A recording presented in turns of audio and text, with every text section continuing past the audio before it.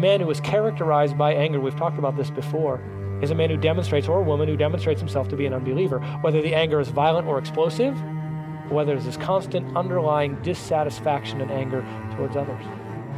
But you know the verses that come after that. But the fruit of the Spirit is what?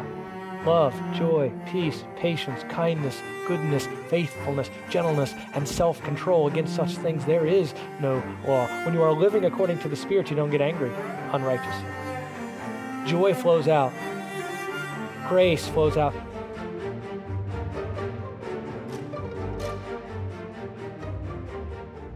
Hello and welcome again to Grace Maryville Weekly, which is a podcast ministry of Grace Community Church located in downtown Maryville, Tennessee. The sermon you are about to hear is a part of a sermon series presented by Pastor Chris Reiser from the book of Matthew. Pastor Chris has sought to demonstrate that Jesus is the King, which is the overall theme of the book of Matthew. It is our goal to provide messages on Monday and Friday weekly from the pulpit at Grace Community Church to equip the saints for the work of ministry and to call everyone to repent and believe. Let's listen now as Pastor Chris works exegetically through the text.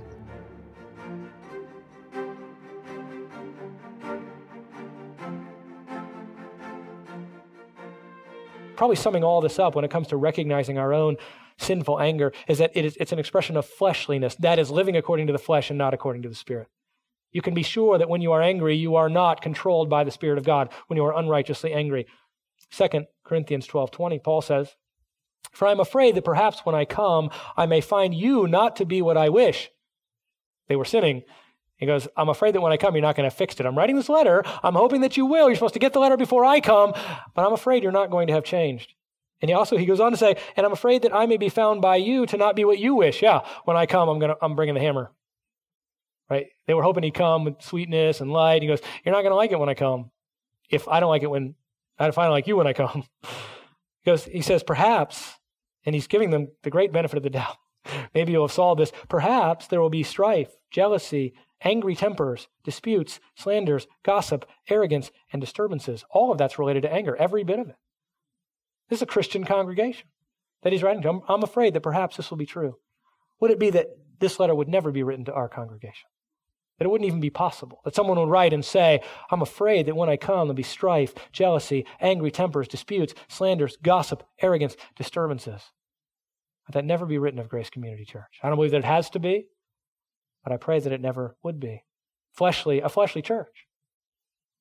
Galatians 5:19, now the deeds of the flesh are evident, which are immorality, impurity, sensuality, idolatry, sorcery, and then listen to all these anger words: enmity, strife, jealousy, outbursts of anger, disputes, dissensions, factions, envying, drunkenness, carousing, and things like these, of which I forewarn you, just as I have forewarned you, that those who practice, that is, whose lives are dominated by these things habitually, those who practice such things will not inherit the kingdom of God. A man who is characterized by anger, we've talked about this before, is a man who demonstrates, or a woman who demonstrates himself to be an unbeliever, whether the anger is violent or explosive, or whether there's this constant underlying dissatisfaction and anger towards others. But you know the verses that come after that. But the fruit of the Spirit is what? Love, joy, peace, patience, kindness, goodness, faithfulness, gentleness, and self-control. Against such things there is no law. When you are living according to the Spirit, you don't get angry unrighteously. Joy flows out. Grace flows out. The peace of God flows out. All of the virtues of the Christian life flow when we're controlled by the Spirit. And anger, any kind of unrighteous anger, is quelled. Now, how are we going to put this off? So that's how we identify it. Right? As you look through your life, and this can be, I pray that you will do this. And so I get angry, I don't know why.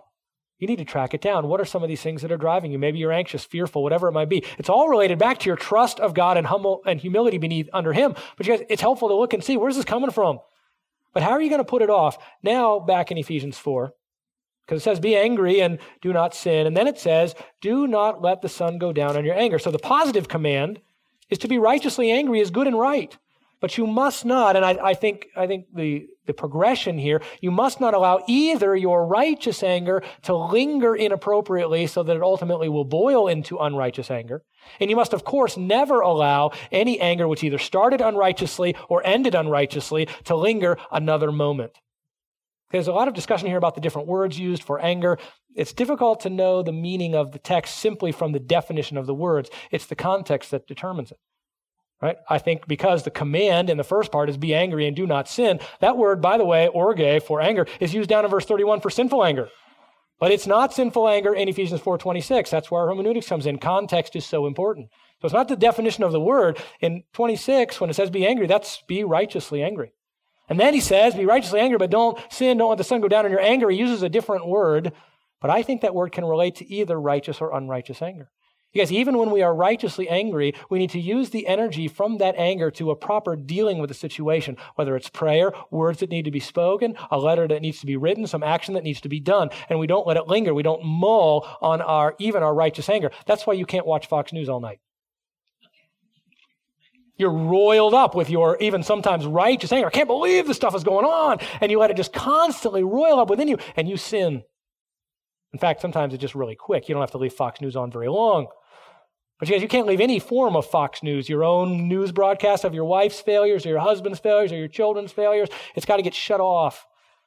So either way this is, you have to deal with your anger properly and in a godly fashion, and you've got to do it quickly. Do the right godly actions for righteous anger and put away quickly your unrighteous anger, as we will see through repentance, forgiveness, trust, and humility. So that's, I believe, the overview of what those verses are talking about. Just a couple of thoughts here. And we do believe in the literal, grammatical, historical, contextual interpretation of Scripture, but let's not over-literalize verse 26. Be angry and you do not sin. Do not let the sun go down in your anger. Please don't do this. I got angry in the morning. I got till the nighttime. It says sun go down. Sun doesn't go down. Now here's the problem. If you live in Alaska at the right time of year, sun never goes down. Like I'm moving there. I can be angry all the time. No, we understand what this means, right? Deal with your anger right away. Don't let it carry over. Don't let it go on. Which is why, though, I sound like, let's wait till nighttime to deal with this anger towards my spouse. No, let's deal with it right now. Give her a phone call. Give her a text and say, I'm so sorry. I was a foolish idiot and I was angry at you. I'm so sorry. How many of those texts have you written? Well, probably many. I certainly have had to do many of those. But you guys, you don't wait till you get home to give her a hug. You start it right then if you possibly can. By the way, you can never stop the sun from going down. So, except unless you live in Alaska, I guess. But you will have to just stop being angry before it does. That is, you need to constantly deal with it. Now, one word of caution here. This has sometimes been presented. You must resolve every issue that might have caused anger before you go to bed. Good luck. You are not going to get much sleep. There are some things that you can resolve right away. Look, I was a bonehead. That was ridiculous. I'm so sorry. Forgive me. Okay, do that. But you guys, there are sometimes underlying things that are very deep and very strong that you're not necessarily going to resolve that night. Here's the thing. You need to resolve relationally. And Lou Priolo, when he came, did such a good job on this. When you come, you need to resolve your anger relationally. That is, I'm not angry at you anymore. We need to deal with this situation, but relationally, we are together. We've solved our problem, so you don't go to bed stewing against your husband or wife or children or Fox News or the government or your employer. You can't always talk with those people individually. You can always deal with it in your heart, and you must. But it doesn't mean you then will have solved the problem. Because I know people that are angry about things that have happened on their honeymoon, the week of their wedding, and 25 years later, they're still getting angry about those things. You know what? You're going to have to sit down and work through that. And that's probably not going to be one night's conversation. But here's what you do. You solve it relationally, but then you don't forget about it. See, that's the other problem. You can say, well, all right, we solved it. I'm no longer angry at you. I don't have the feelings of anger, and so everything is good. They're not good. You have to deal with a situation. You set aside a time to say, we're going to have to work through this and deal with it. That's why if you did your homework to know where the anger is coming from, you'll know what issues to begin to deal with, and then you set those for a time when you can begin to work through them on a regular basis. All right, so how do you do this? I want to get very specific here because I think we don't do enough work on this. There's not one of you here, well, there might be some, but I certainly don't know of any of you here who like to be angry. I think you all look at this and go, I hate this sin. And yet I think you all struggle with it. But I think that most of you, and myself included, don't do enough work to actually deal with it. This is going to take some time. And so I'm going to be very specific. I'm adapting this from Lou Priolo's book called The Heart of Anger, which purports to be about anger in your children. Don't believe it. You pick up the book and it talks about anger in you, and it's going to rake you across the coals, as any book that he writes does, because it's biblical. And you're going to be first convicted of your own anger before you realize that your children are responding to yours, or ways that you have exasperated them by being unbiblical. You're developing anger in your home. Anyway, and by the way, he suggests to them that they do an anger journal, or that you, for your children, when they get angry, you say, oh, it's time for the anger journal. So you give them a little journal, and they have to go and do these things I'm about to suggest. Might I suggest to you that before you hand your children an anger journal, that you first show them yours. I'm going to make you do all this effort for you to overcome your anger, but it's okay for me to get mad because I'm busy. I got things to do. I can get mad. You can't. You're just a kid. That's what you're communicating when you try to have them deal with their anger, and you refuse to deal with yours. So let's get out your anger journals, and this is what you're going to do when you have one, whether you write it down. Oh, by the way, I'm using an iPad for the sermon. Shh, don't tell anybody. But all the electronic devices, what a wonderful thing. You can do all kinds of writing and typing and all these. There's whole applications, I think is a big word for that help you actually do this kind of thing, to recognize anger, to deal with it, to work on it. You have no excuse. Everywhere you go, you could actually deal with your anger. So how are you going to do it? First, identify, this is repent of your sin. And it's certainly no mistake that Matthew 5:21 and 22 about anger equaling murder is followed by Matthew 5:23. If you're presenting your offering at the altar and there remember that your brother has something against you, leave your offering there before the altar and go. First be reconciled to your brother, then come present your offering. You know you've been angry at your brother or your wife or whoever it might be. You know that they have that against you. You've been angry. Guys, don't be piously going for the offering. I talk to you and you say, well, we pray all day long.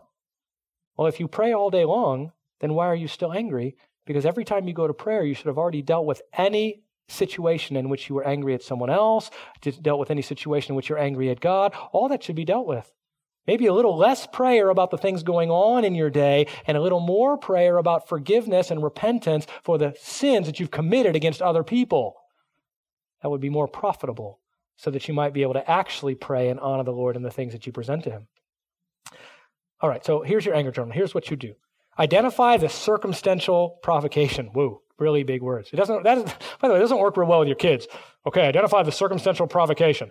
So what made you mad? Now, we know the word made is wrong. Nothing makes you mad. So what circumstance, what thing did I do or say or someone else do or say that caused you to make a decision to get angry? That's how that works.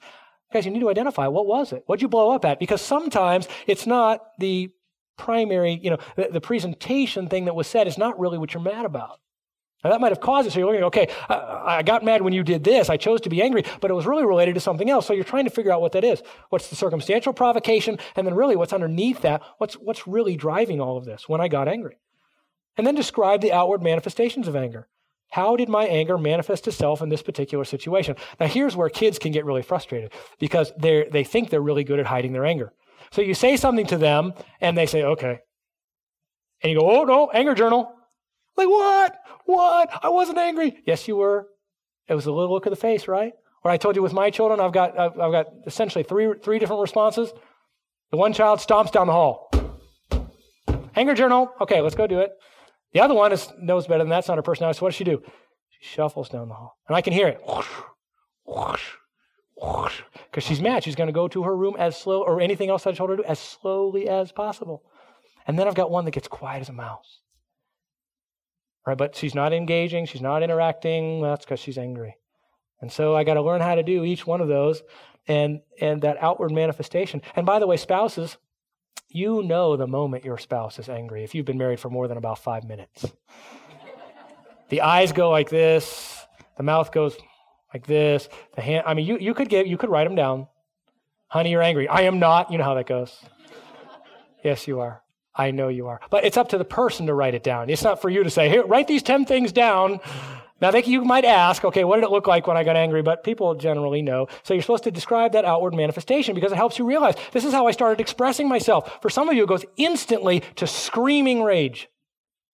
It does. Not for all of you, but for some. But don't excuse it by saying, well, I don't do screaming rage. Yeah, you do uplifted eyebrows, you do crossed hands, you do shuffling down the hall or the equivalents. Still anger. So describe the outward manifestations. And you might ask for help. When could you tell that I'd gotten angry? And then they tell you, like, I'm angry. Well, yes. So now that just happened again. So let them tell you. Then evaluate biblically the exact nature of the anger response. It's not enough to say, I got angry. No, what did you do? And you need to call it a biblical thing. So let me just give you a quick list. Perhaps you could use one of these words to describe what you did. You were uncontrolled, unmerciful, impatient, intolerant, ungrateful, selfish, malicious, wrathful, hurtful, contentious, unloving, vengeful, violent, proud, unforgiving, hateful, mocking, argumentative, vulgar, unwholesome, cursing, deceitful, backbiting, or quarrelsome. I think you can find your sin there.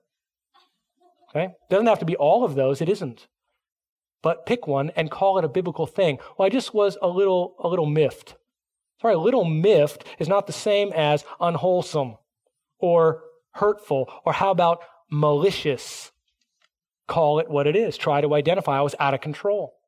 Whatever it might be. When you start to evaluate it and label it biblically, you start to see it for the evil that it actually is. I was just a little frustrated. Yes, you were just a little sinfully angry is what you were. And you need to identify it for what it is. By the way, once you tell your kids this, it's really... because you'll find yourself using the word frustration continually, and your kids are all, You say, hon, I'm just frustrated. No, you're not. Dad, you're sinfully angry. Now I am sinfully angry. Spouses, don't use this against each other, but watch the saying of this. I was just a little frustrated. Generally, that means sinful anger. So evaluate that. Then identify the specific motive and thoughts associated with the anger. What is it that you wanted that you didn't get? What did you want to do that you weren't able to do? What desires were motivating you to act the way that you did? Now, some would say this is going too far. How do we know our motives? You guys, you need to be studying the Word and seeking God in prayer so that He reveals to you those motives of your heart and those thoughts so that you're thinking about what you're thinking. Because some of you say, no, I don't think about that. I just responded. No, you never say or do anything that there wasn't a thought that first generated. It might be momentary. It might be incredibly fast. And the more quickly you get angry, the more quick it is. You have to learn how to take the thought captive. Scripture tells us to do this. 2 Corinthians 10:5. We're destroying every speculation. We're destroying speculation and every lofty thing raised up against the knowledge of God. We are taking every thought captive to the obedience of Christ. Because you need to be thinking about what you're thinking, and you can do this. You're just going to have to take time. Understand that your conscience really brings to bear a judgment about every thought you've ever thought all your life. Your conscience is always thinking about what you're thinking and judging whether it is right or wrong. You need to tap into that. You need to be thinking about what you're thinking about what you're thinking. Because you can do that. You know you can. But you know what? It takes more effort than you want to give. I just want to explode at you in anger. I don't want to take the time to think about it. I did that unthinkingly. No, you didn't. You need to track it down. You wouldn't let your children get away with that. Right? They shouldn't let you get away with it. You are thinking, and you need to try to track down where's the unbiblical thinking? What motivations? Now, yes, it isn't that you always will find them right away. And so, I don't know the motivation, so I can still be angry. That's what Chris said. No, by faith, you replace your angry thoughts and motives with righteous ones while you still continue to track down what is helping you do that so that you might more quickly and more completely solve your problem. So you can't say, well, until I figure this out, I can keep getting mad at you. No, but you quell your anger by faith that you must not act that way, but that's not sufficient. You need to continue to dig underneath or you're going to continue to fail in that same way. You need to take your thoughts captive. Ask God to help you understand your heart and motives, for they are hidden even from you. Also, if you cannot determine your own motive or thought process, then by faith, replace the anger with thankfulness and biblical good works. You're never trapped in anger by your inability to discern the cause. But you need to be working through the biblical causes or what's going on in your own heart and mind. And by the way, you're not to do this to others. You don't evaluate their motives for them. Here's the 15 things you did. Now, if they ask you, you could say, I think it might be this. I think that might be driven by these things. But you don't accuse them. You say, I think this is it. You determine it. And then come back to me and say, you're right. I'm pretty sure it's this, or it's this, or it's this. You can suggest, but you don't accuse. Let the person who is getting angry be the one who discerns the motives. And then evaluate biblically the nature of the anger-producing thoughts. Evaluate biblically the nature of the anger-producing thoughts. Perhaps it was a righteous thing. Because and we might sometimes call it neutral, but really it's either righteous, it's either acceptable, or it's sinful. Because maybe you wanted to stay up late and your mom said you couldn't, you got mad. Was it wrong to want to stay up late? No, it's not a sin. Maybe you wanted to have some peace. Maybe you wanted to get something done. Maybe you wanted to be loved. Maybe you wanted some freedom. You wanted to have some fun. You wanted respect. You wanted to be appreciated. You wanted, people to love the Lord more. Those are all righteous desires. Nothing wrong with them. So you're thinking, well, that's what I was thinking before I got angry. Well, what happened? Well, the problem is now your thinking was translated into sinful action because your motivation was idolatrous. You wanted that more than you wanted to love God. So it might be that your thinking was even righteous, but you ended up in an unrighteous anger, or it might simply have been unrighteous thoughts. I wanted control. I wanted to get even. I wanted to do what I wanted no matter what. So guys, you're learning to discern those things so you can bring a proper biblical righteous response. Then F here is develop alternative biblical thoughts and motives to replace the unbiblical ones.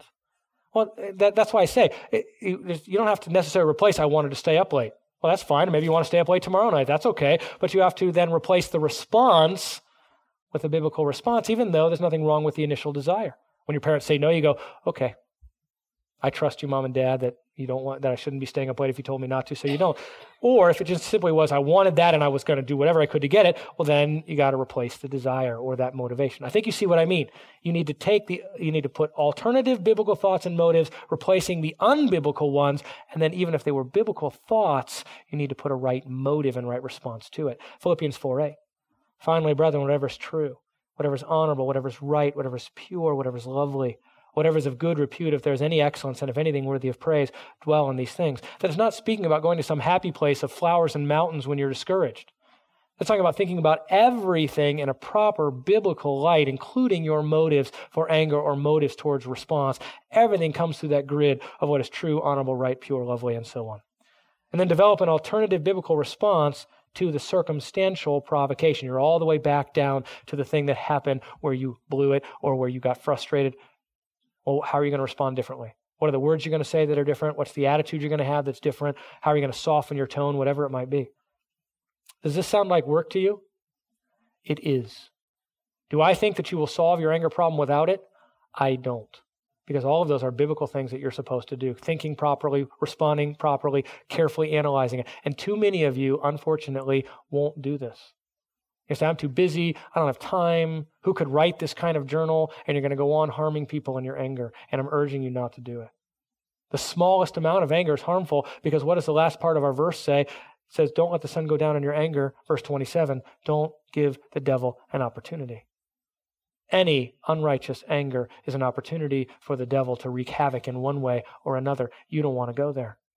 Are you going to take the time, church, to accomplish this, to stop being angry? And if I see you angry somewhere, you come into my office and we talk about anger, the first thing I'm going to ask you is this, and that you should be asking me. Have you taken the time to work through why you're really doing that?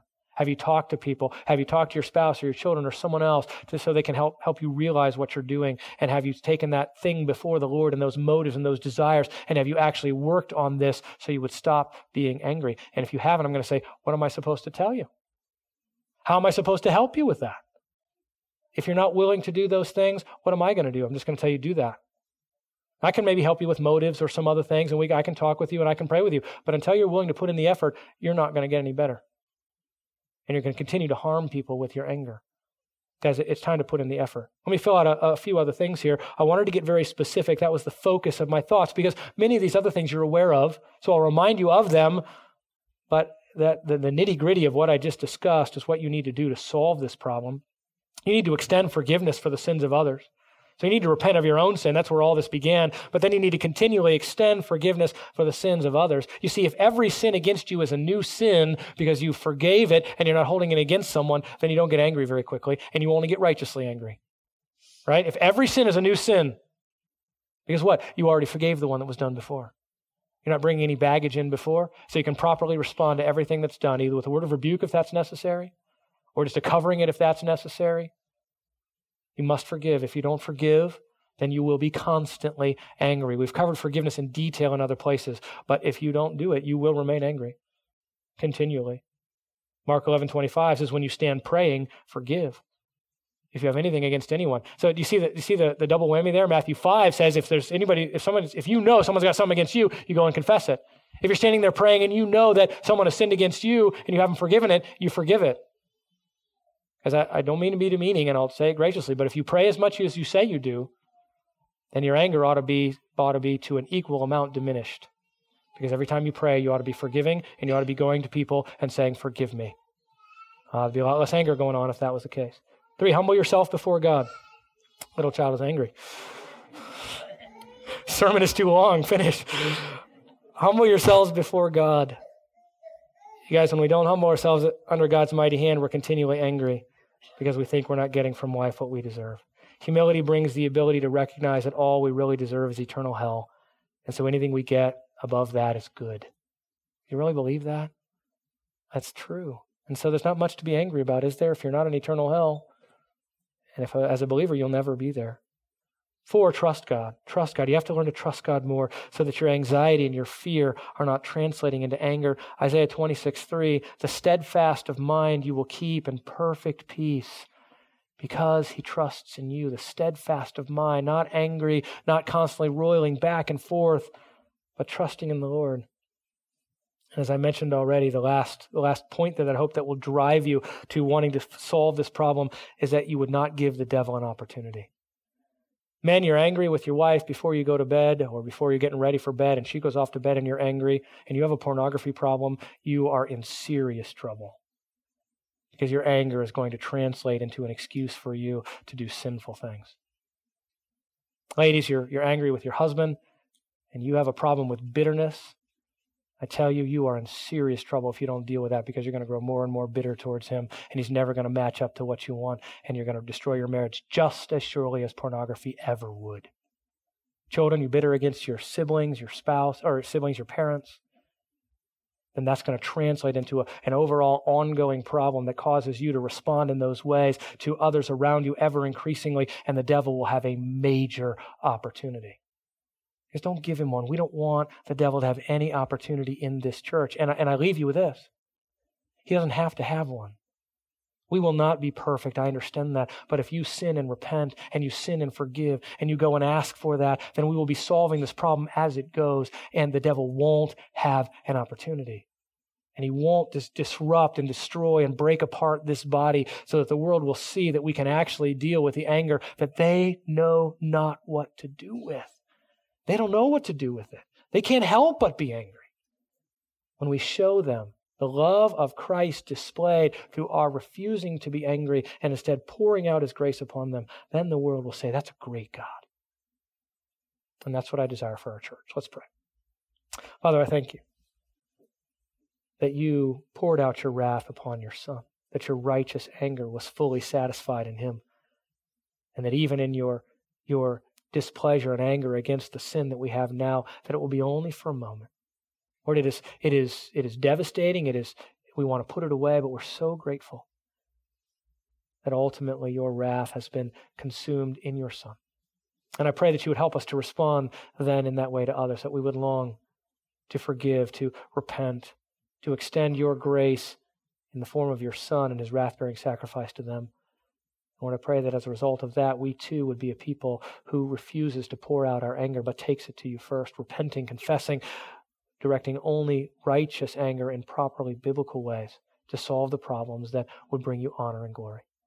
Lord, I pray for our church. Might we be this congregation so that you will be honored and pleased. In your precious name, Lord Jesus. Amen.